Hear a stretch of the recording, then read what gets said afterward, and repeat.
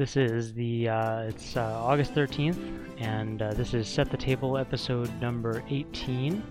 I am John, and with me, as always, is Jack. How's it going, eh? And we're talking about tabletop role-playing games. This episode, we're gonna get into some big bad evil guys, villains, end bosses, encounters of a conclusory sort. I think the French or the Montaignes would call that a denouement. Well, there you go. And so speaking of those, we did play 7th Sea yesterday and the week prior. Yeah. So we've had two adventures in the second act of my 3-act or 3-module adventure path. And how's it going from a player perspective?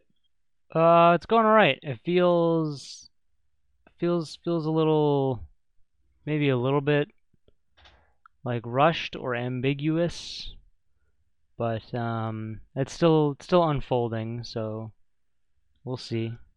So from the GM side, I obviously wanted to have this adventure be something different. So listeners will know we talked about the first adventure a lot. If you don't want to listen to all that stuff, the first adventure, lots of drama, lots of intrigue. It happens in Vodacce, which is the 7th Sea version of Renaissance Italy. So there's plots and romance and double crosses and things aren't clear. And what I wanted to do in the second adventure was shift that around a little bit so that it was much more of an action movie. So I thought the first one played out kind of as more of a kind of a mystery movie. Like it was more like mystery detective work, and I wanted, and based on player feedback, I wanted to offer a more kind of rollicking, swashbuckling, chase the carriage with swords drawn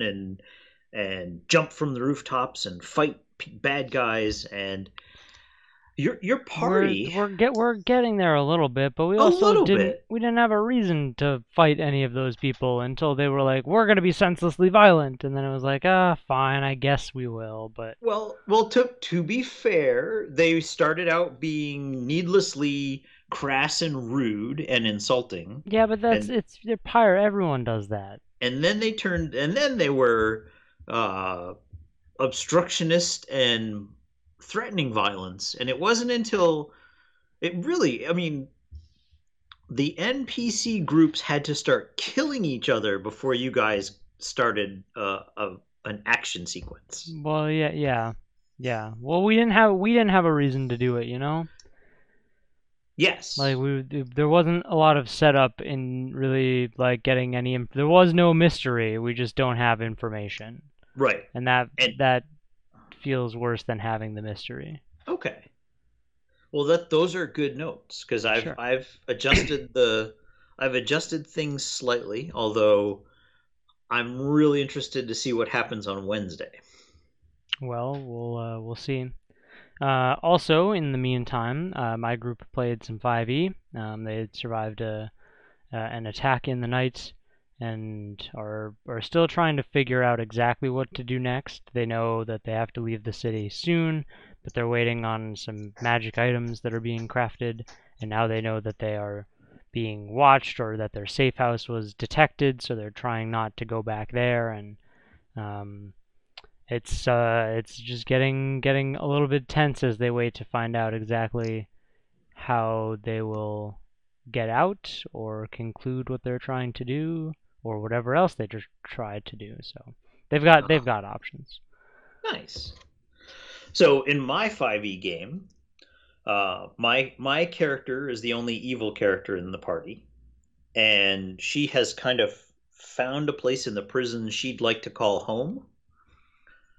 So there was an explosion when the other people in the party turned over a chest that they found. I'm using air quotes now. They found a chest and were instructed to turn it over to the NPC who's basically giving us quests.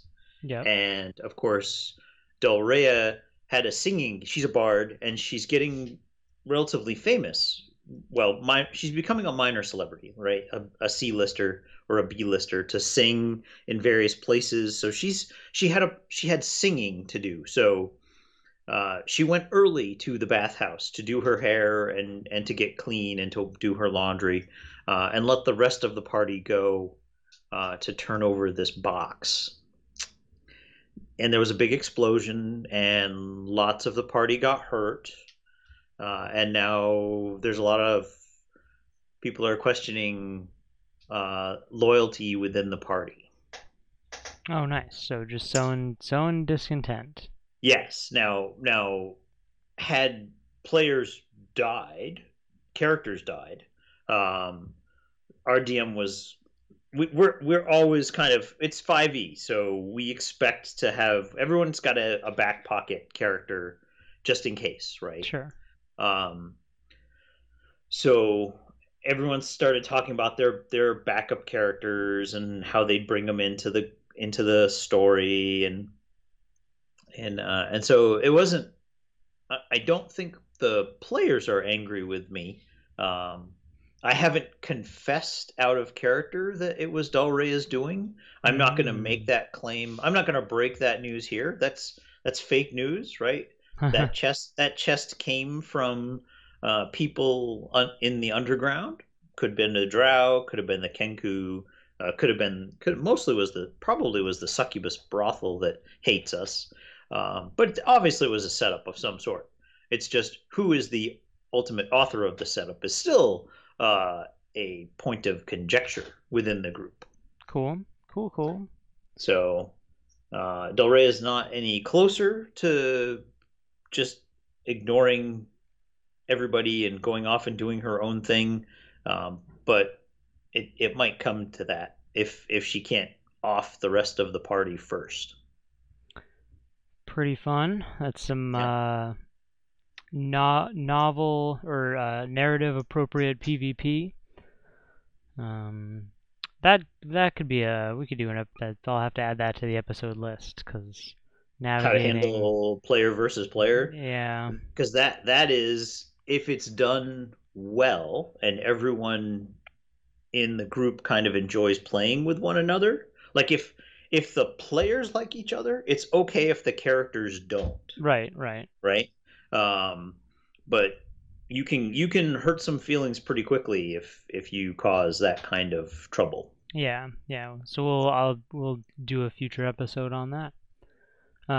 So this time we're talking about the big bad evil guy, right? Commonly and lovingly referred to as the BBEG, um, is sort of like your main antagonist, or sort of I think of it as the concluding encounter more than a person or a thing. Okay. Because you could have a villain, right? But you could also have um, a mystery of like who or what is plaguing the town, and the plague or the curse is the bad guy, right? You've got to figure out how to break that. Sure. Or you could be exploring, Dwemer ruins a la Skyrim, or in like an Indiana Jones style dungeon where you've got treasure at the end that is protected by some elaborate trap. Um, Or you have and to collect the 7 legendary wedding dresses from across the land. sure, I sure. don't I don't know if you've ever seen that. I think that's a is it College Humor? It's a YouTube video where there's a guy in plate mail and he walks into the peasant's house and he just takes all their stuff and the peasants are sitting there, and of course they're video game NPCs, but the conversation they're having with one another that the hero can't hear is just hilarious. It's like, oh, he's going through our cupboards again. Oh, look, he found our savings. We were going to go on vacation with that. He just took it. What is he doing with my wedding dress? But yes, I'm sorry. I No, got no, silly that's all there. right. That's all right. I used a the sort of big bad evil guy in the first campaign that I ran, and I talked about the fight on the volcanic caldera in previous episodes. But the bad guy technically in that is, the ever consuming will of one of the deities in my world. So the players being level, 7 or 8 at the time, um, needed something level appropriate. So the big bad evil guy of what was basically a 2-year story arc was the party fighting this small scale, uh, you know, war basically on the edge of this volcano, trying to stop a ritual. And so that was my big bad evil guy, so to speak. Um, but I don't think they have to be a villain necessarily, a person. No, they could be a force. In in one of my Gamma World adventures that I ran, the University of Vermont Extension Service they're an ag branch of the University of Vermont, had a computer that was controlling uh, hybrid and mutant maple trees, and the maple trees had seen a video of the manufacture of maple syrup, and so the maple people would go into the human villages and take humans away and drain their blood and turn it into fertilizer. Oh man. And so the end encounter was realizing that the computer was just showing this video to the seedlings as they were growing in the cloning vats, and they just had to press stop. Yikes. So yeah, a big bad evil guy, your boss, your end game, your villain, your encounter, doesn't have to be a person. I think it's easiest, if you're a new DM, start off with, a bandit leader or some, simpler villain. Um, but it really could be any encounter. That's sort of what Yeah, I and want to and say. I say it all the time. Read and look at literature and look at the Appendix N. Like there's a bunch of Appendix N material out on the internet. There's a couple of brilliant podcasts, but there are villains, right? And stories that have clear bad people at the end, right? Orchestrating things Hmm. like Count Rugen and Prince Humperdinck in The Yep. Princess Bride, right? Those are villains, your classic villain. I'm thinking Disney villains, right? Right. Yzma, Maleficent from the cartoon, not the live action stuff. Um, I'm trying to think of male villains because I'm thinking of all Jafar. female. Jafar, thank you. Yeah, Jafar, Scar. Gaston, and Scar, Yep, right? Gaston. So those are your classic archetype villainous people, and I think for me, I have the that right, and especially in a Seventh Sea game because the mechanics have you build those types of people, Hmm. right? Yeah, I For mean, the you've got mechanical instructions for how to build a villain in that. and then how to operate the villain during play, which is brilliant because it helps kind of drive that story, especially if you're playing like a long-term Seventh Sea campaign, Hmm. right? And you've got to that villain's going to be around for a long time, and the heroes have to chip away at their influence power, so they can't recruit as many brutes, they can't call in favors, they start to lose their power and they become less and less and less because let's face it, if pick a villain, any villain, right? um, Yzma. Yzma. So if Yzma, even after she kills Kuzco, if she doesn't have enough political pull with the guards, right? Is she? Is anybody going to listen to her? It's like, oh no, that's the old emperor's advisor. We're going to pick a new emperor some other way. Just put her in the corner, Sure. right? Yep. Um, or with Gaston, right? If Gaston gets the crap kicked out of him too many times, and he's got a broken leg and a dislocated shoulder and a black eye, like he can't climb up the tower and fight the beast at the end. He's Hmm. because gotten the crap kicked out of him. So Makes and sense. so that's kind of, again, I gush over Seventh Sea all the time, but that's one of those mechanics that helps you as a GM. Like, okay, what's my bad guy going to do today? Well, he's still got a broken leg from the last time he tussled with the heroes.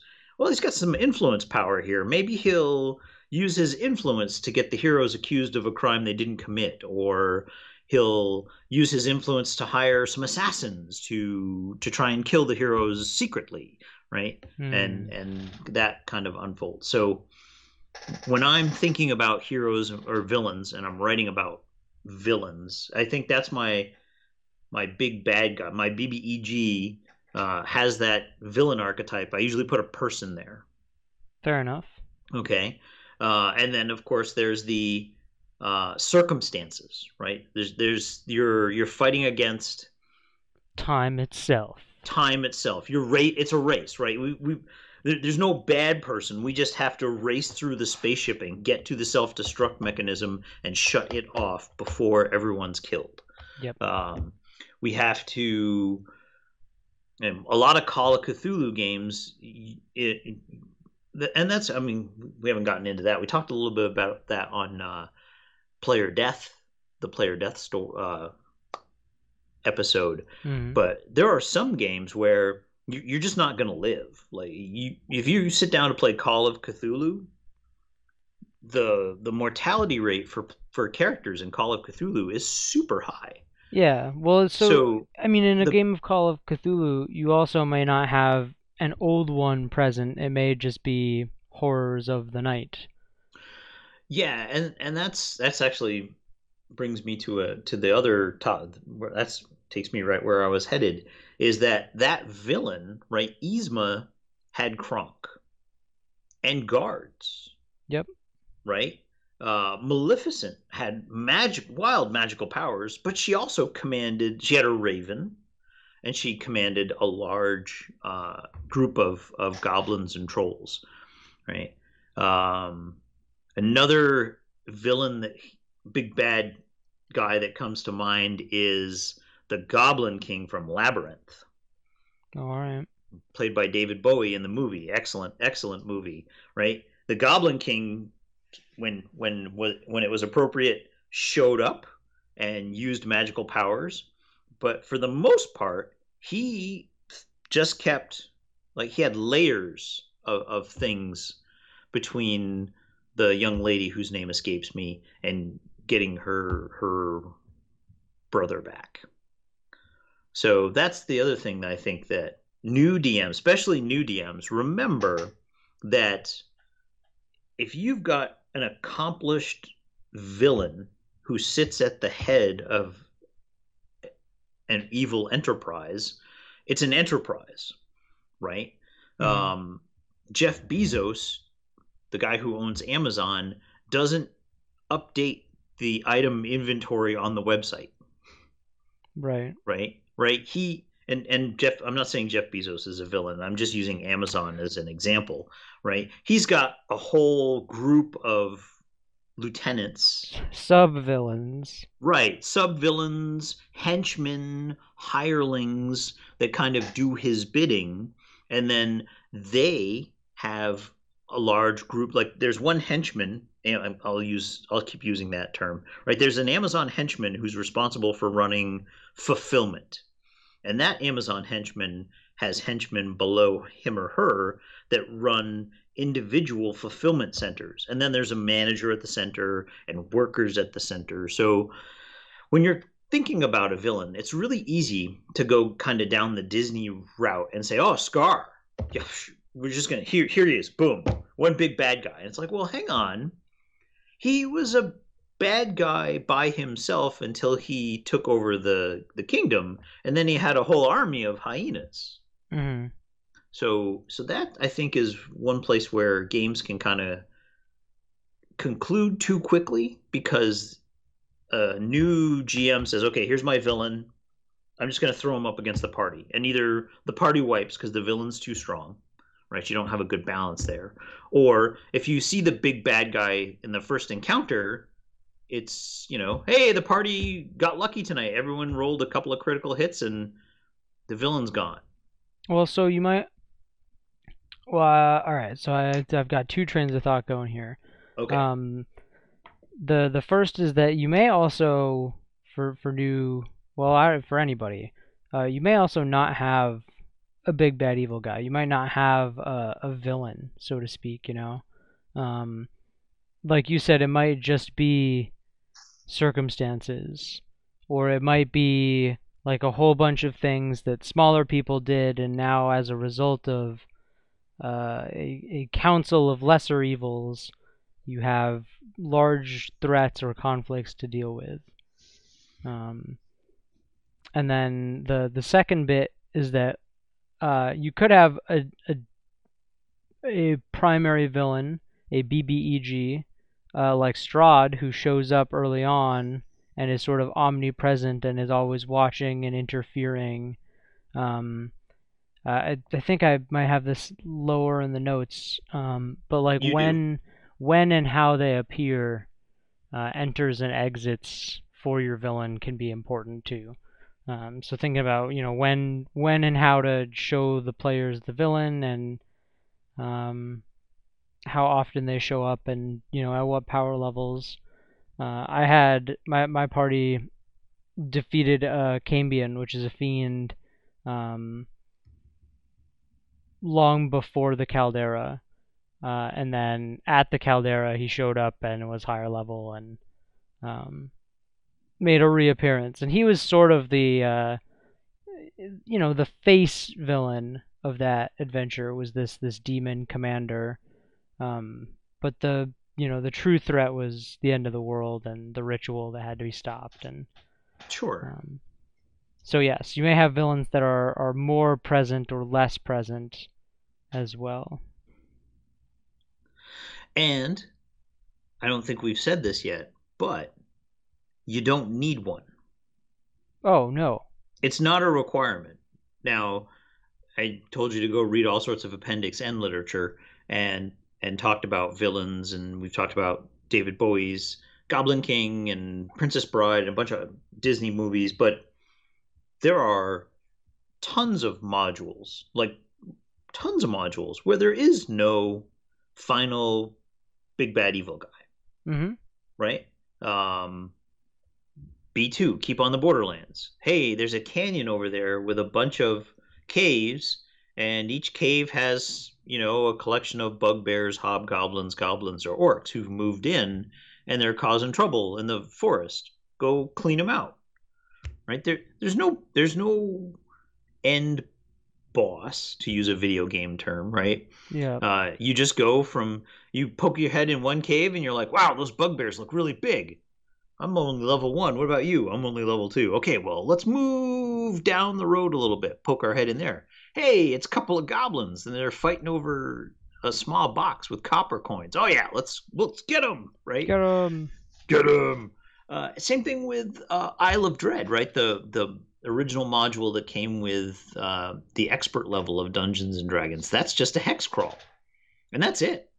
There's no I think the last hex crawl I played was Tomb of Annihilation, right? And you Oh yeah. leave Port Naranzaru and you're trucking around through the jungles of Cholt, and you're looking for the the big bad's tomb, and it's like, yeah, I mean, you could have played that whole game as just a jungle exploration. It really depends on the type of story you're trying to tell, right? That's the big thing. And as a DM or GM, I don't feel the need to drive my players to a conflict with the bad guy.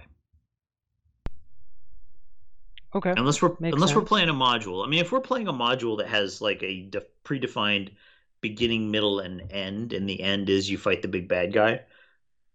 Right, we're playing a module. We all know we're playing the module. We'll play the module, and try to get to the end of the end of the story, like Curse of Strahd. Right, Yeah. the whole point of Curse of Strahd is to kill Strahd and get out of Barovia.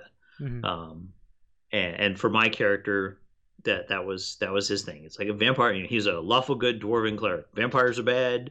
Barovia is not a nice place. I miss Faerun. I'm gonna kill this vampire and hope that some way I find some way to get home. And so that was kind of the driving force. And then it was just a matter of how do we get to a position where we can inflict harm on him. The problem I have with Curse of Strahd, and I've played it, but I haven't read it. So I'll put that disclaimer out there. I have Is read it, that but I haven't played it. I felt it was very disjointed. I Oh, okay. I playing it, I felt that there wasn't a compelling plot. You can introduce different locations at different times depending on where your party is at and their progression. Okay, So it's kind of built to be that way, and I think if it's not strung together in a way that makes sense, then maybe it's just not being delivered as written.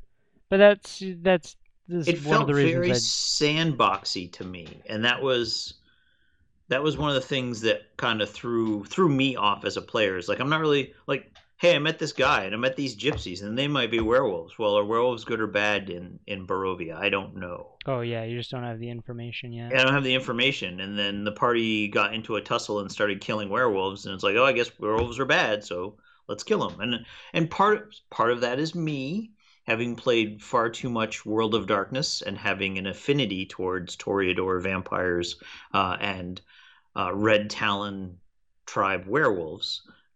It's like, do I really want to kill these guys? Like, I love werewolves. I Right. guess my dwarf, Jack the player loves werewolves. Uh, Chappie the dwarf cleric probably doesn't. So yeah, okay, let's start swinging the hammer and taking them out. Hmm. But it didn't. But there wasn't a reason. I didn't feel like I had a a, a direction, right? And Sure. and again, that comes from playing a lot of. I've been playing for a long time. I have played a lot of old school modules, which are kind of on rails, right? Hmm. Or Pathfinder Adventure Paths, which are also kind of on rails. That's the thing. Oh, and we talked about end encounters, right? If you look at Skull and Shackles, they have a race. They have the Pirate Regatta is the end of one of the modules. Oh, that's a cool idea. So if you win the race, the reward is an island. Ooh. So if you end the module and you win the race, you start the next module with, hey, we've got this island, but it's full of dinosaurs and cyclopses. And if we want to operate our pirate ship off of the island, we have to clean it up. Hmm. Um, that's kind of where I'm stuck in the card game right now, actually. In the Pathfinder Adventure card game, I won the Riata, and now I'm stuck on the island because my Pathfinder Adventure card game characters haven't leveled up enough to be able to defeat the dinosaurs. Uh, well, that's a good little lead in.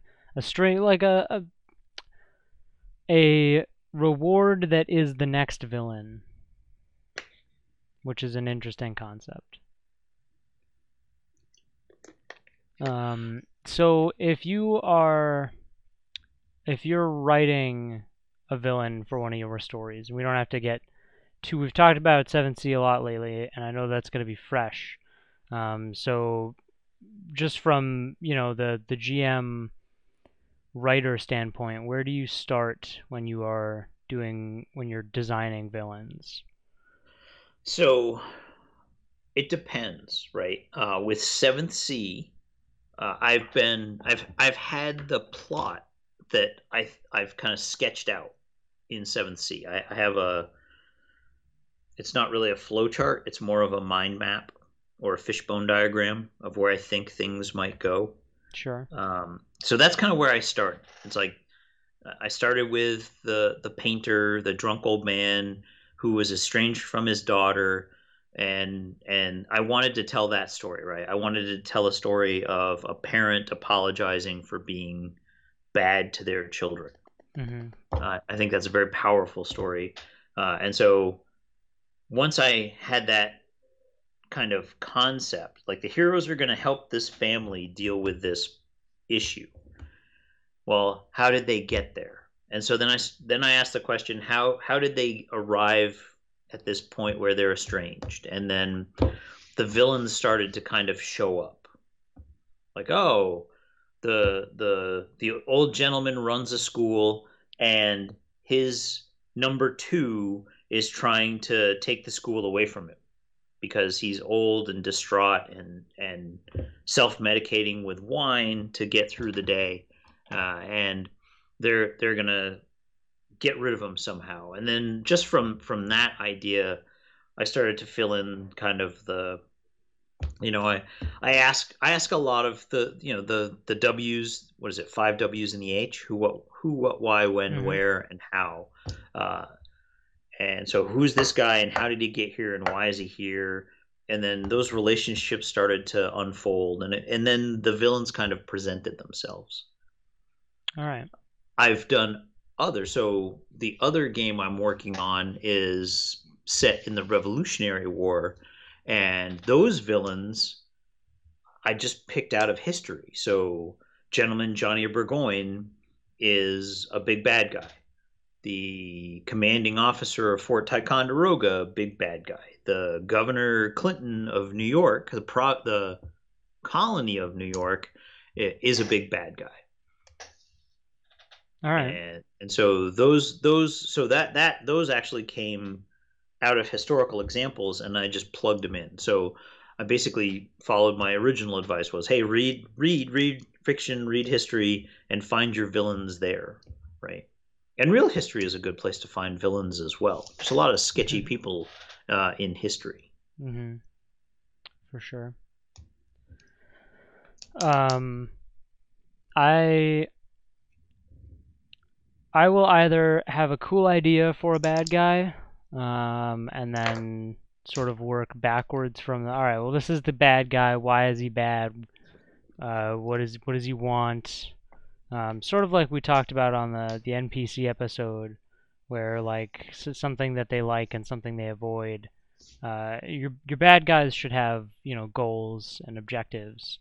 So I'll either start with a cool concept for a bad guy and work backwards from there, um, which I am doing more for the current story arc in my 5e game.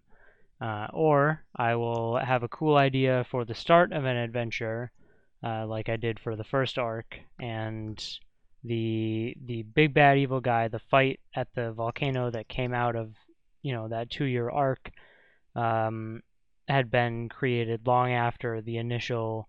All right, there's going to be these books from a guy who doesn't exist anymore. Well, why doesn't he exist? Oh, well, his soul had to be destroyed. Well, who destroys souls? This god. Um, and so sometimes I will go from having a cool story hook and needing to make a bad guy out of that. I think both ways. I think both ways work fine. It just sort of depends on where inspiration strikes and what you get. That little initial zap of creativity. Is it about a storyline, or is it about a villain, or is it about something else? And where do you start sort of designing your adventure from there? That's probably more adventure development specifically than villains. So I'll save that bit. But Yeah, but the villain or the BBEG fits a pivotal piece in the adventure, mm-hmm. right? And you talked about villain development, and one of the things that I don't like in stories, it's a turnoff as a player, and it's I don't like it as a GM either, is what I call cardboard evil. What do you mean by that? So a cardboard evil villain is just bad. They're just bad. Like if they have a choice between I'm the cardboard evil villain, and I'm walking down the street, and hey, there's a child with a piece of candy. I'm going to murder the child and take the candy. Whoa. You're not even hungry. Why would you do that? Well, because I'm the villain, and every opportunity I get to do something horrific or mean or evil, I jump on it, whether it is in my own self-interest or whether it advances the story or whether it's just dumb. We talked a little bit about this during the NPC episode, right? Those Hmm. chaotic evil creatures that fight to the death. And it's like, no, just because they're chaotic evil doesn't mean they're going to fight to the death. In fact, it probably means they're more likely to flee if they see a couple of their comrades die, right? Yeah, they're I, they're selfish and greedy and and selfish and greedy, but not so selfish and so greedy that they're just going to constantly act in that chaotic, stupid mentality. right. And there are modules that have the cardboard evil, like this this sorceress is bad. She's just evil. She's totally bad, and every chance she gets to murder, steal, or manipulate, she does it just out of spite. Now, I have to be careful because I can see, or I do enjoy villains who are acting out with just blind rage. Right, something has triggered them, Yeah. and they're broken and they're like a torpedo that or a missile that's just running until it explodes. There was an old movie back in the I think it was in the 90s called Falling Down, and Michael Douglas is just loses his mind and wanders around with a baseball bat hitting people. And there's other examples in literature as well where people have they just break, and then yes, they look like they're cardboard evil, but there's a reason why Right. behind it, Well, I think a lot right? of new DMs, you get cardboard evil as a result of just not having out a fleshed out villain. Because I've had sort of cardboard evil villains that, grew to 3 dimensions over a little bit of time as me, working with them and trying to refine them, refining their evil. Yeah, yeah. And that I mean the step up from the card, any of these are step ups, right? We talked about Call of Cthulhu. A lot of the BBEG creatures in Call of Cthulhu are what I call uncomprehendable, right? We don't know why the Migos are collecting human brains and putting them in metal cylinders. We'll never know, right? Because the moment we get near Amigo, they're going to collect our brain. Right. This isn't another bad evil thing, right? Cardboard evil is something to avoid. Yes. Uncomprehendable is a good, well, I think that's a good Uncomprehendable, I mechanic. think, is it's different, right? Cardboard Evil is I just watched the Flash Gordon movie from the 80s. Um, Ming the Merciless is a good example of cardboard evil. He's just bad, right? Hmm. He is destroying the earth because he thinks it's funny.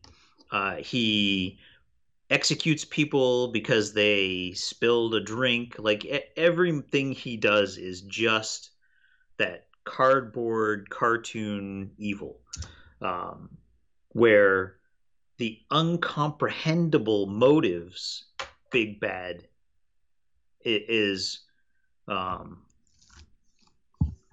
It's just too aliens. That grand. think right. Think about um, think about which one? Alien Resurrection, right? The Alien Resurrection movie. Sigourney Weaver is walking around, right? And the aliens they attack a bunch of people, but they don't attack her. And you're like, well, what? Why is that? And that happens in Call of Cthulhu all the time, where right the Hound of Tindalos is chasing after you, and it rips somebody's foot off, and then it disappears. Yep.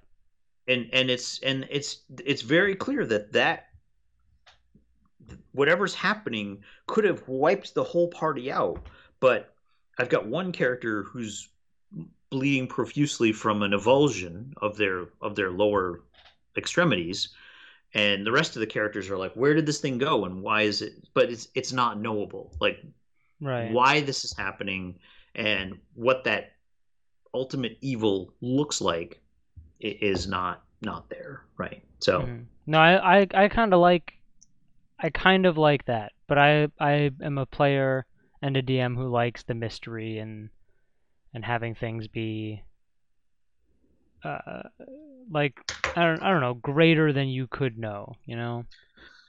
yes, yep.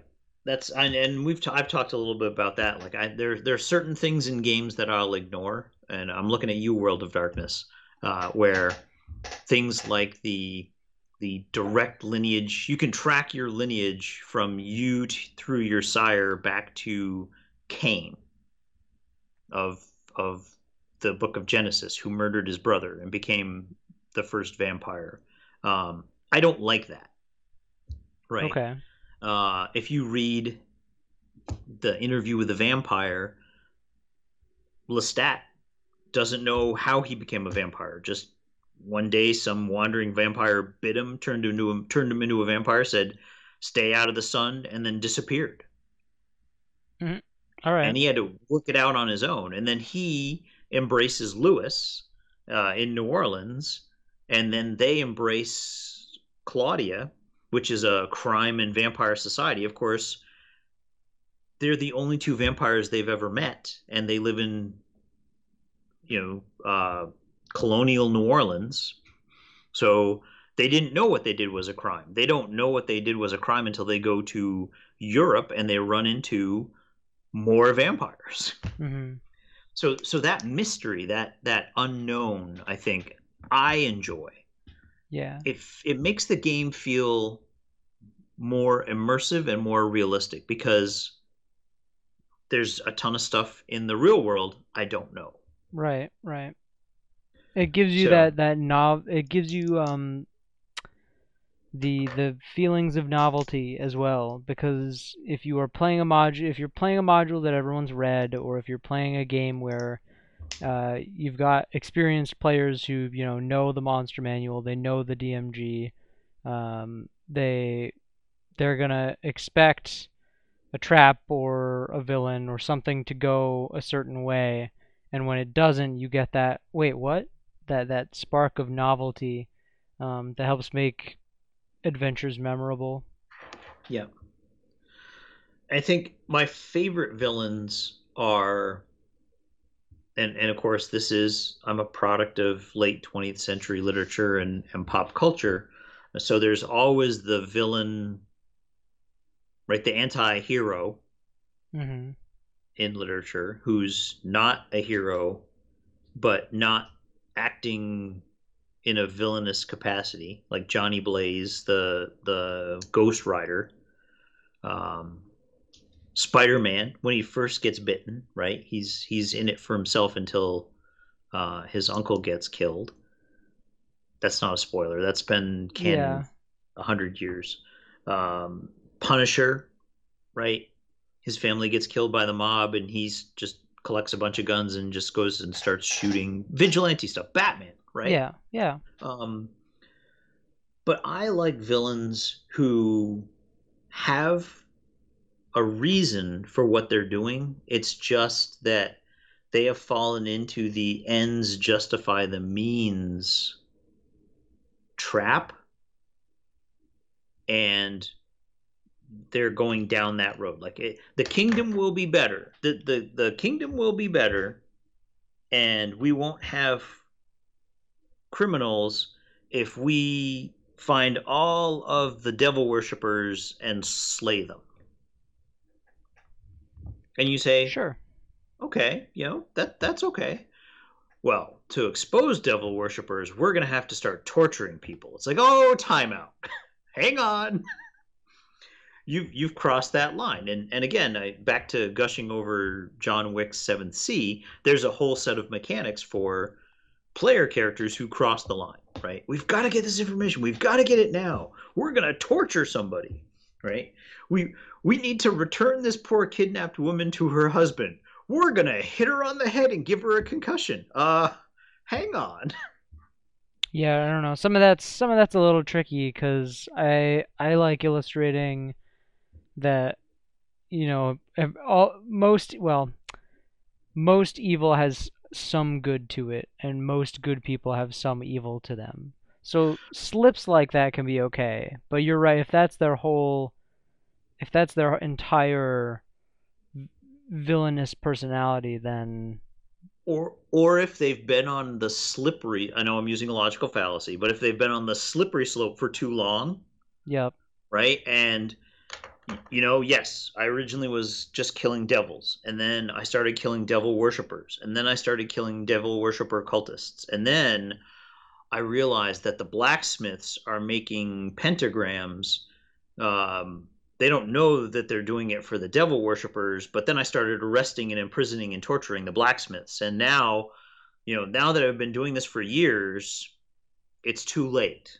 Hmm. It's too late for me to go back and kind of redeem myself. I'm just going to keep going down this path, and I'm trying to make the world better, but I'm hurting other people in the process. Right. Or I'm trying to make my life better, and I don't care who gets hurt. Chaotic evil. Chaotic evil, not chaotic stupid. Yep. Um, we've talked about how you can have different kinds of evil things, be it people or items or encounters or traps or villages. Um, how how do you choose most most often to use a big bad evil guy in the narrative of the stories and adventures that you write? So again, it kind of depends on if the story, if it makes sense thematically and with the plot that I'm kind of sketching out, Hmm. if there's a big bad someplace pulling strings. And like you found out in The Painter and the Pirate, there's a villain, there's a BBEL, a big bad evil lady, and you don't confront her at all, right? Well, right at the She's end. right at the end. She makes an appearance, and she has a function, but it's not she's not Strahd, right? You're not building up to go fight her. Right. She's kind of in the back pulling strings, and it's kind of so sometimes I'll write a story and I'll think about a villain, but you won't see the villain, Okay. right? You may see evidence of the villain's activity. You may see hirelings and henchmen. You may see traps and that kind of stuff, but you don't actually get to the end and fight the bad guy. So I'm thinking about Tomb of Horrors, where if you finish Tomb of Horrors, right, you face off against the ancient Lick, but you don't fight him. He never shows up until the very end. I think it's Asarak is his name. Um, he's not Strahd either. He doesn't show up and taunt you. It's it feels like a game of boss monster, right? You've got this big long uh, bunch of traps that you have to get through, and monsters you have to fight, and puzzles you have to solve, and you get to the treasure room, and there's the skull sitting on a pile of dust. And as soon as you walk into the treasure room, boom, the Lick manifests himself, and you fight the Lick. Yep. Uh, Those can be those are fun. they are fun, and that's a very old school um, way of doing things. But you don't need that Lick there, Well, you right? you should have something there. I mean, he could have built that and moved away and just left these traps. I mean, because chaotic evil, right? I can disarm all these traps in I case guess, kids yeah. find their way down here. But if kids find their way down here, they deserve to lose a leg. Ha ha ha! And I go off someplace else, right? And I just leave behind my dungeon. So sometimes just the evidence is enough of the big bad guy. Here's a question for you. Hmm. How do you play your BBEG when the when it's time for that encounter? Well, it depends on if they're more of the omnipresent. They've been there, they've showed up a couple of times, or they're just there at the end. Um, if it's the just there at the end, then the party are interlopers, and the big bad evil guy is going to be pretty. Um, well, I guess it depends too on this. There's a lot of questions to be answered. Um, I like mysteries and intrigue, so I try to play my big bad evil guys as maybe a little bit more big bad or evil than they normally would be, or as big as they should be, and then reveal that the party is actually just fighting henchmen and the truth is worse than they had thought. So if it is a villain who is supposed to show up a couple of times, like the demon, the commander Cambion that I mentioned earlier. Um, he showed up, was cocky and indignant. Excuse me. Yeah, Uh, don't do that. You're making me I yawn. know. He showed up, was cocky and indignant, and he was a demon, so he fought until he was destroyed, and then laughed as his soul went back to the abyss. Um, Yeah, because in 100 years he just gets to come back anyway. yeah, I mean, I brought him back sooner than that, but yeah. Um, I also don't have a canonical abyss. I've got my own pantheon and realm cosmology. So, um, and then the second time he came back, he was a little stronger, but he was a little smarter in the way that I played him tactically as well.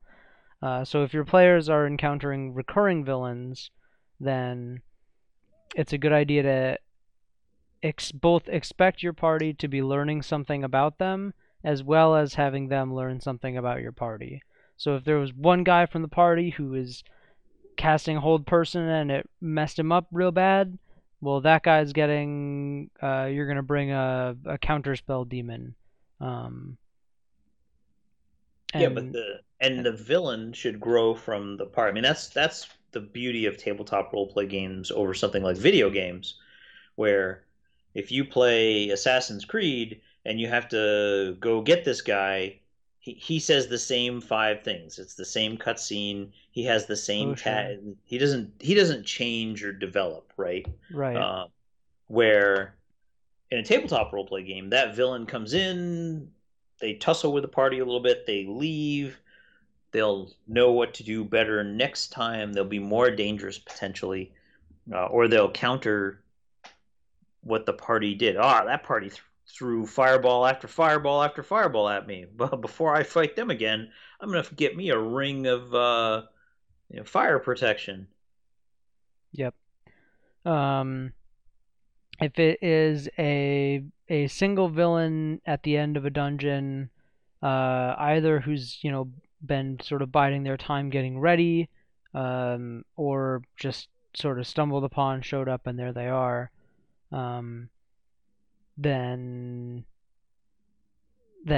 yeah, the party are interlopers, and that villain is going to uh, they've already got their sort of back in the wall animal mentality about it. They're gonna fight until they die and defend all of the stuff that they've collected. Mm-hmm. Um, I think if it is a smarter villain, like a lich is gonna have a phylactery, or if it's a dragon's lair, the dragon, depending on the color and how taunted it's been, may leave and return once it is stronger and or older. Um, I mean, that's one of the hard parts about playing, especially non-human villains, is mhm. that a dragon that will live for 6,000 years. Okay, there's a bunch of these humans in my cave, and they can't carry all of my treasure out because there's just too much of it physically, right? And Right. you have to have a GM that's enforcing encumbrance rules, but um, so yeah, I'll try to eat them, and if the battle doesn't go well for me, I've got another 4,000 years to amass treasure and find a different cave. Like, why would I sit here and scratch and bite and try to kill these people and potentially die? Right. Right? That's I mean that goes back to that cardboard. A cardboard evil red dragon, right? Hey, you're in my house. I'm gonna kill you. Roar. Right? I'm gonna fight you. Brrr. I'm gonna fight you to my last hit point. And it's like, A, you're probably 2,000 years old already, and you've eaten your share of adventurers. You would probably size this group up fairly quickly and go, yeah, I'm not going to win this one. Right. Or, I'm going to let them have the treasure. I'm going to let them, I'll flee and wait for them to bring their carts and oxen and try to cart my treasure away, and then I'll show back up and we'll have some barbecued brisket. It's barbecued dwarf. So I think that's the other thing that bugs me as a player, or I should say bugs me. It's not as enthralling, it's not as entertaining as a player when the DM just says, "Oh, I got a breath weapon I can use every 3 rounds. Bite, claw, tail. All right, so this turn I'm going to use bite and claw. Now I'm going to use tail and breath. And now, they just kind of It's more mechanical than yeah, narrative. it's like a mechanical loop of this is it's like it again feels that starts to feel more like a video game. It's like, okay, right? We're battling, pick your favorite raid boss in World of Warcraft, Onyxia. So we're in the first phase of the Onyxia fight. She's gonna do this attack, then this attack, then this attack, then she's gonna roar, and then she's gonna do this. So you got to be this far away so you don't get thrown into the whelps. And then you got to do this. So it just starts to become kind of formulaic, and it loses that Right. like fantasy aspect for me. You gotta get creative with it sometimes. Sometimes you do. A good DM will it will be more than, okay, bite, claw. Next turn, tail, claw. Next turn, breath weapon, spell. It's like, well, Right. You're gonna have you your know, your lair actions and your legendary actions, and it's a lot to keep track of as a DM. So if you're a newer DM and you're making a bad guy, something simple can be just as satisfying as something complex.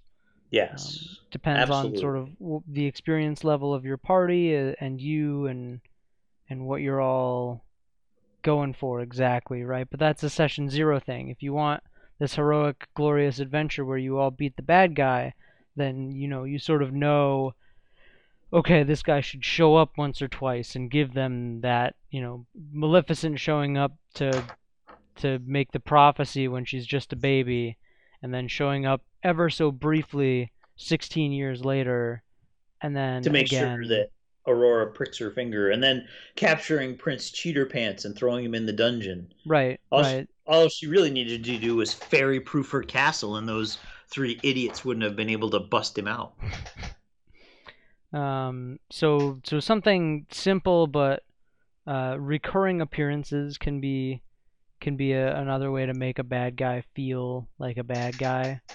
Um, And then I think the other thing that makes a bad guy really bad is having that kind of perspective, putting your mind as the DM going in and thinking about, okay, what is Strahd really after with this party? Like, what is he doing here? Fun. He's just having fun, right? Yep. He's picking on these fools. He's way more powerful than they are when you first show up in Barovia, and he's making fun. He's like, I'm bored, right? I'm a however many 100-year-old vampire Strahd is, right? I've been around for 400 or 500 years. I've drank all the different kinds of blood. I've had all sorts of liaisons with all sorts of different people to entertain myself, and I've read a bunch of books, and I can play 7 musical instruments, and What am I doing today? It's like, well, Messing TV with some hasn't people who got lost in Barovia. TV hasn't been invented, and look at those fools. Hey, let's run them around Barovia and see if we can make, cause them trouble. And that's all he's doing, right? He's having a laugh. Right. But So, if you kind of sketch that out, right, then his interactions are going to be more natural, and his combats will be more natural too, right? He might start out way underpowered, or he might be bored, and he might go right to Finger of Death, you know, on sure. his first go, because he's like, okay, playthings, you were cute toys, but you're done now. Finger of Death, Hmm. legendary action 2, like, and start that scene off with some really horrific combat actions. Or depending on the system you're playing, the system may provide that for you. So I'm thinking about Alien, Sure. because the xenomorphs are kind of the big bad end Yeah, yeah. guys, right? Everybody knows what the villains are.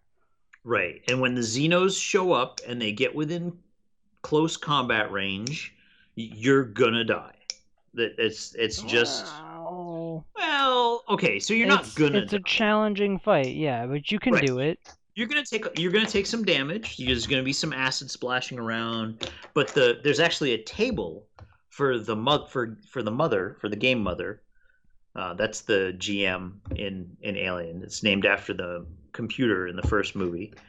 But the game mother will have, just roll a d6, and there's a table that says, this time it just stares at you and snarls. Make a panic roll, right? And you're not going to take any physical damage. It's just looking at you and doing the screech, and we're going to see if you wet yourself. Hmm.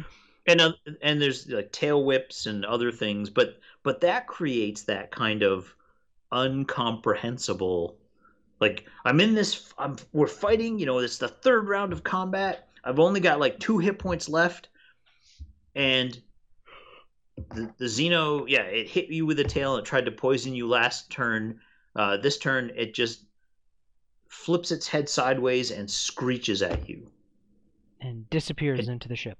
it doesn't attack. Nope, doesn't attack. Oh, okay, cool. Breather. If you, as Yeah. long as you don't flub your panic roll, um, I get one more round. I might live. I might live out of this, right? Hmm.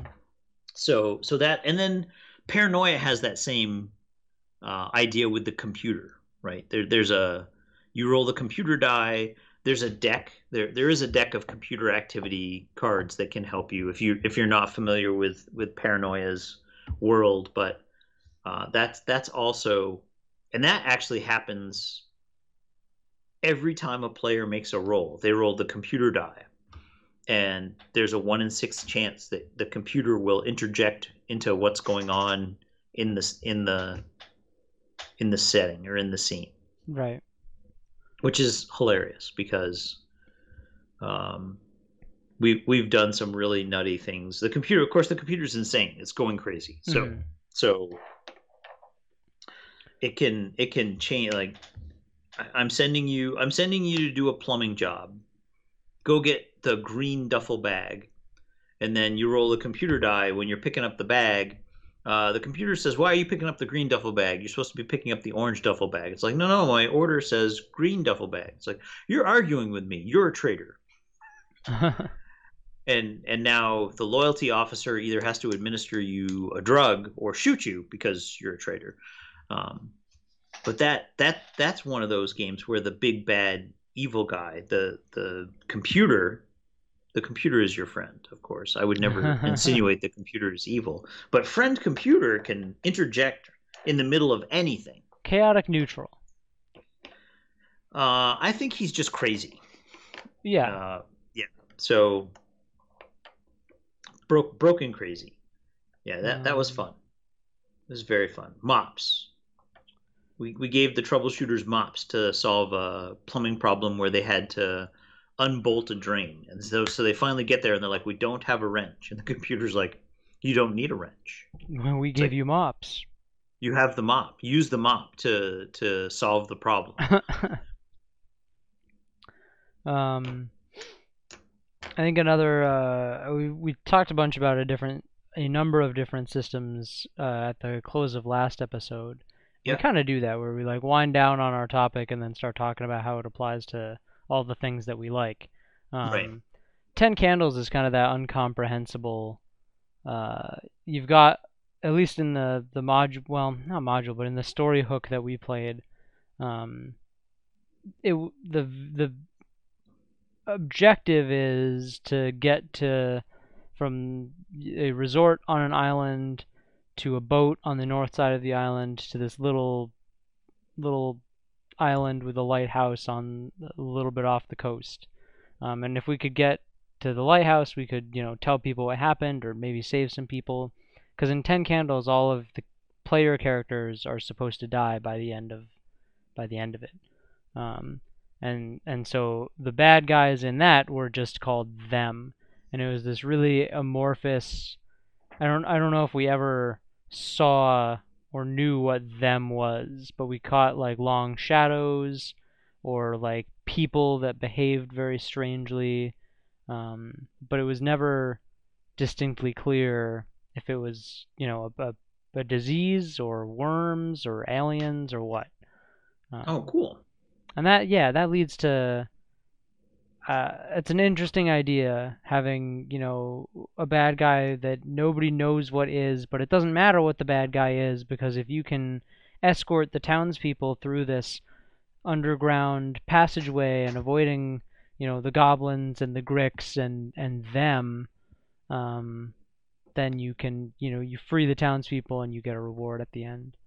So, pulling, I really like the idea of incomprehensible, and I wish there was a little bit more of that. I keep finding myself tracking back to it in my mind, thinking, how can I do that? How can I do that? I think it's hard. It's very hard to do because it's such a, again, this is easier to do in some systems than other systems. In Ten Oh Candles, yeah. it works really well. Hmm. In Call of Cthulhu, it works really well because the elder ones are so strange and beyond human comprehension. I think it's hard to get players motivated when it's almost like there's no chance of winning. Like this thing is so Oh big and yep. so imposing and so soul crushing. I can pick up my sword and venture off, and I know I'm gonna like I'm not gonna make a difference. Like Yeah. I'm No, gonna you gotta have that feeling of hope. right. I'm one dwarf warrior who's been separated from my squad, and I step foot in Menzoberranzan. Right. I'm gonna die. But you've got that hope of going on. You've got Right. to weave a good like yeah, incomprehensible doesn't mean indefeatable. Invincible. Right. And Yeah, that's I think that's something we haven't talked about was the invincibility of a villain. sure. So, or the power of a villain. We've talked a little bit about trying to balance the encounter, like when the villain shows up, make sure the party understands what's going on. Like, hey, here's Strahd, and you're level sevens, and he's level 24, and he will stomp you in the ground if you get sassy. Um, and sometimes you have to teach the party that by killing an By NPC or stomping them into the ground. killing a party member or taking almost everybody in the party down to zero.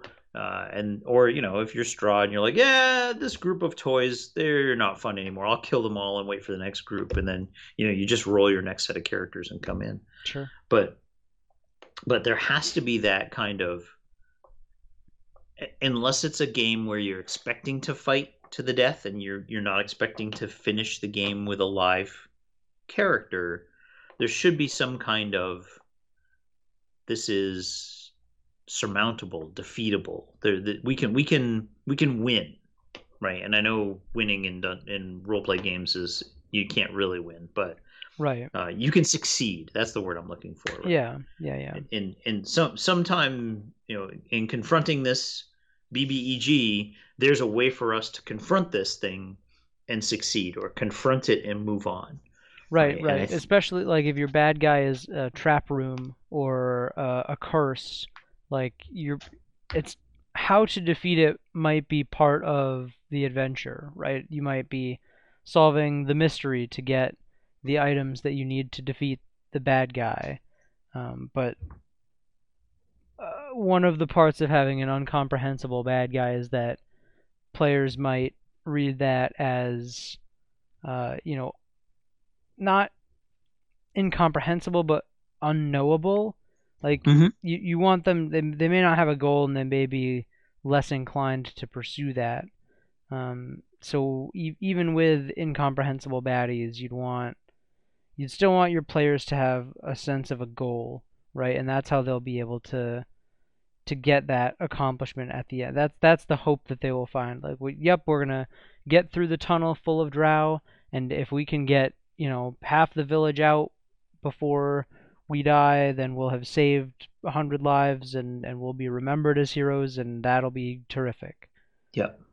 Um, which is good. Yeah, I mean, it's like a game like Ten Candles really gives you your players don't have to be centralized heroes who survive and are legends for a century in order to be, winners or heroes. Sure. Those sort of small, meaningful victories could be just as important as the guy who ends up dealing the final 8 damage to the dragon. And I think that's one of the charming aspects of Dungeon Crawl Classics is that it gives you lots of those little moments. Yeah. And when you die, it's like, oh, okay, cool. I'll just grab another character. Yep, we'll remember him who threw himself down so we could cross over the spike trap. Right. Or Jim, was it Joe? there's Jim, and Jim was the first to walk into the room with the granite statue pointing at the door, and now we know that the granite statue pointing at the door shoots fire. Thanks, Jim. Thanks, Jim. You will be remembered. But you don't invest a lot of time in Jim, right? Jim is one of 4 character sheets in front of you. It takes 6 minutes to roll up 4 characters, or you go onto the website Purple Sorcerer and you get 4 characters in the click of a mouse. Oh, neat. Right? And you're like, okay, cool. I got 4 level 0 vanilla DCC characters. Very cool. That website's really. There's even an Android iPhone app that'll just make 4 level 0s for you.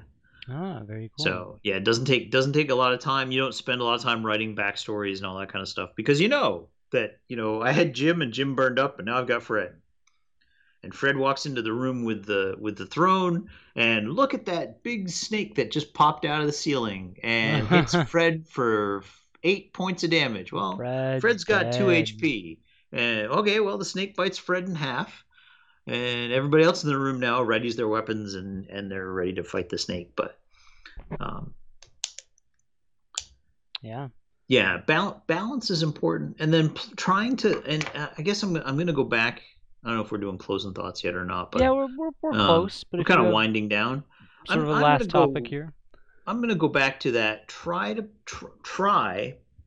as a DM to spend some time kind of with your villain and lay out kind of what they would do in certain situations. And I'm not saying you have to do fishbone diagrams or mind maps or write like hundreds of pages. Chart. But yeah, even a D6 chart or just kind of like motivations for, and I'm thinking more at higher levels now. So like at the end of Q1, Queen of the Demon Web Pits, you face off against Lolth herself.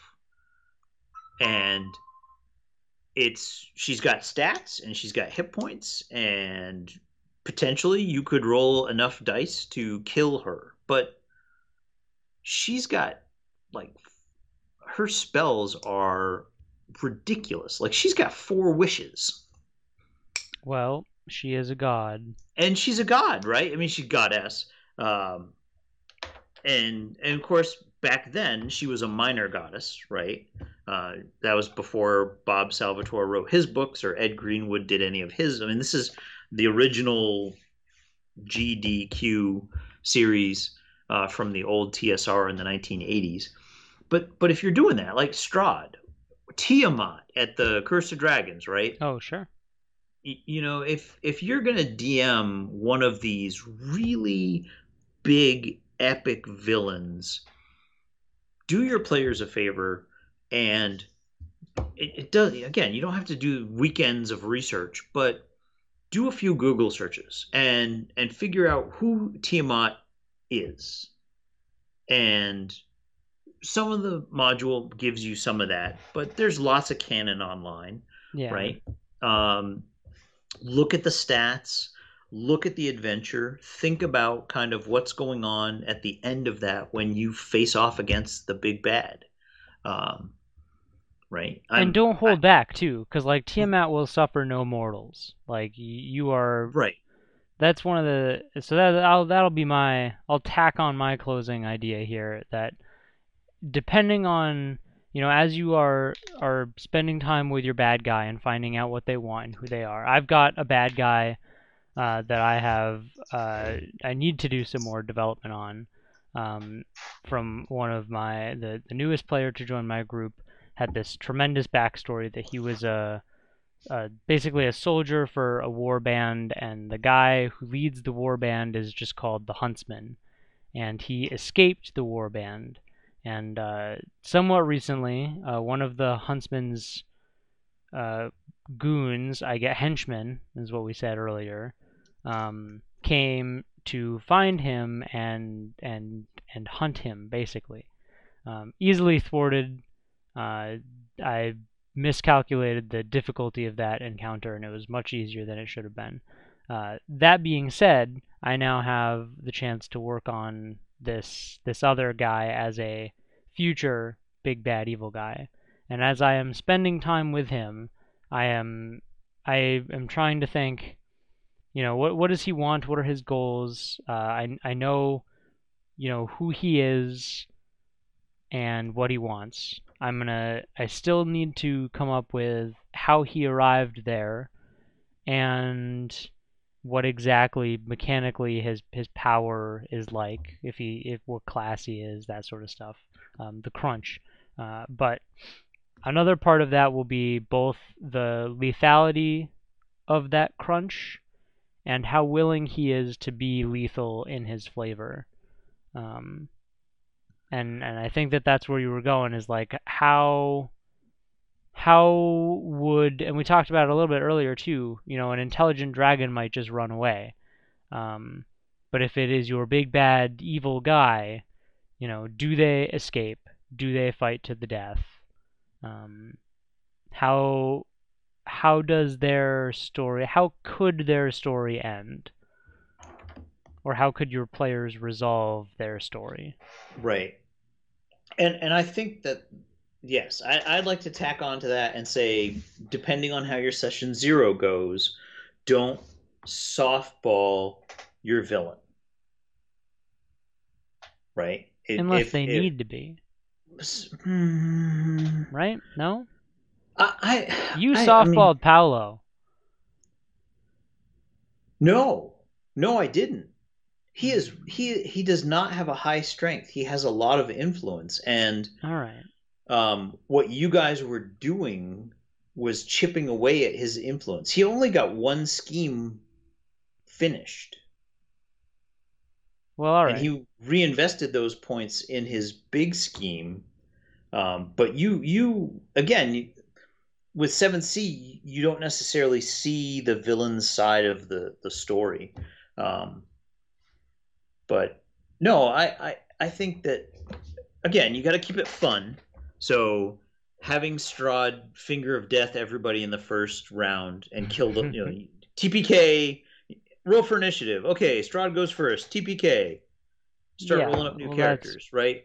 That's not good, unless the party it did right. I'm level 3. We're all level 3. We all just gotta, I forget when you get your stat bump, but now my barbarian has a 19 strength.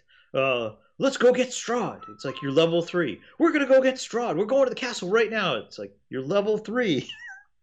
We're doing it. Okay, you're doing it. You're dead. that's Right? But I think again, it's the risk reward, right? Sure. If I get to Strahd and he's sitting in his throne and he's sipping a chalice of blood and he's like, "Oh, I'm so bored. Like just kill me. I'm so done." And he just like doesn't react and lets him eat, steaks and get his head chopped off, then Yeah, that's true. It's that's not anticlimactic and good. I lame. mean, if you want to see the end of a villainous vampire done right, Netflix Castlevania Oh, sure. and see the season finale for, is it season 1 or season 2? 2. 2. So yeah, watch the season finale of season 2. You don't I mean, watch the whole thing. It's brilliant. But if you just want to see a vampire who and right, he's done. He's bored. He's sad. He's depressed. He doesn't really want to be in the world anymore. The boss vampire, Dracula, and but he's not given up without a fight. He's not Right. Not a right. pushover. He's still a He's villain. He not a still has right. rage to get out. He has rage and power, and he's lashing out, and it's brilliant. But people get hurt. People get killed. Characters die, and it's there's this high risk, high reward kind of thing going on. Hmm. So that's yeah, you don't rob your players of those moments just because you like, wow, she's got Loths has 4 wishes. Yep. No, it should You still know, be heroic it and should be and heroic, and it doesn't necessarily mean that you have to walk out of there with Loth's head on a pike, right? right. She's a It could just mean goddess, you walk out of there. Period. right? Like you're alive. Or you inconvenience her for the next decade, right? She can't manifest one of her forms for a decade, Sure. or the grand temple in Chednazad crumbles to the ground, or she stops granting spells to her priestesses. I mean, that's Yeah. the other thing too that bugged me about the end of Q1 is, imagine, I'm just gonna say this, right? Imagine in the real world some group of commandos take out the Pope or wipe out a senior leader. Now, of course, they're not a god, right? The Pope's not God, but there's like a whole religious infrastructure devoted to that deity, Right. devoted, well, not the deity, but devoted to that organization. Hmm. Like that was one of the things that always kind of like, okay, hey, cool, we got her. And at the end of the, we're walking out of the demon web pits. We're gating out of the abyss back into Like you'd Greyhawk, be under attack. and it's like all those drow priestesses who aren't getting spells now. What do you think they're gonna do? Yeah. Like we didn't talk about this, and well, you mentioned it, like having the reward be another villain, and if you take out a high enough villain, who feels like that was the other thing. The end of Curse of Strahd. I mean, we finished Curse of Strahd and we're like, cool, hey, good fight, good job. What are we gonna play next? But if we had played out like the okay, cool, I want to go home. Like Strahd's the power in Barovia. Who takes his place? There are a couple of options in the book for that. Okay. I don't think Um, we see. I don't think we once we beat him, we were like, "Oh gosh, this is done. We're done." Um, yeah. and So we didn't. yeah, having a good trail off, right? So Right. giving a villain a good farewell. Like, do they continue to be a villain? Are they gone? And that I think you would get some of the answers from that from your comment of sit with your villain, think about their goals, and if they like the movie Mastermind with Will Ferrell, like if you get it and you win and your bad guy has everything that they want, what next? Right. And sometimes with modules it kind of ends, and in living games as a new DM it can be hard to figure out exactly the influence that everything has. And you mentioned it earlier, and now I'm remembering it. Um, as real time unravels around your players, so should real time unravel around your villains. And while your players are learning information and getting stronger, your villain is also, does your villain know that your players know that he knows that they know something? And how does that impact his or her or their preparation of their lair for when the party is coming? I don't know. It's a lot to think about.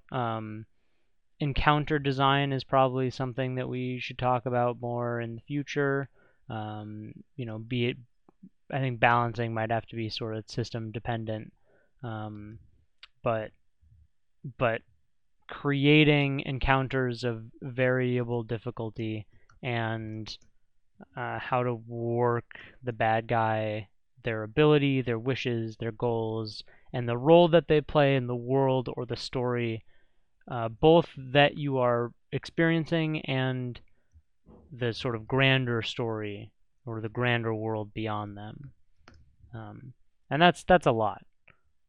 But I think that we've probably given a pretty good idea of sort of what you want to do with a bad guy, how to start thinking about him, examples.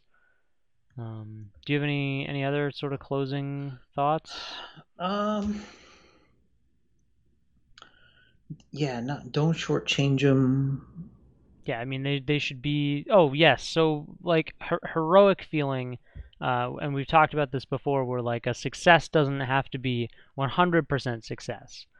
Maybe you kill Strahd, and the magic that was holding the castle together collapses, and you all are buried in the rubble, and that's a way to end the story, have your heroic moment, and sort of resolve the character story, get closure, um, where you kill the Goblin Queen and return to the village, and you never go back and talk to the mayor and get your reward. It's sort of that unsatisfying.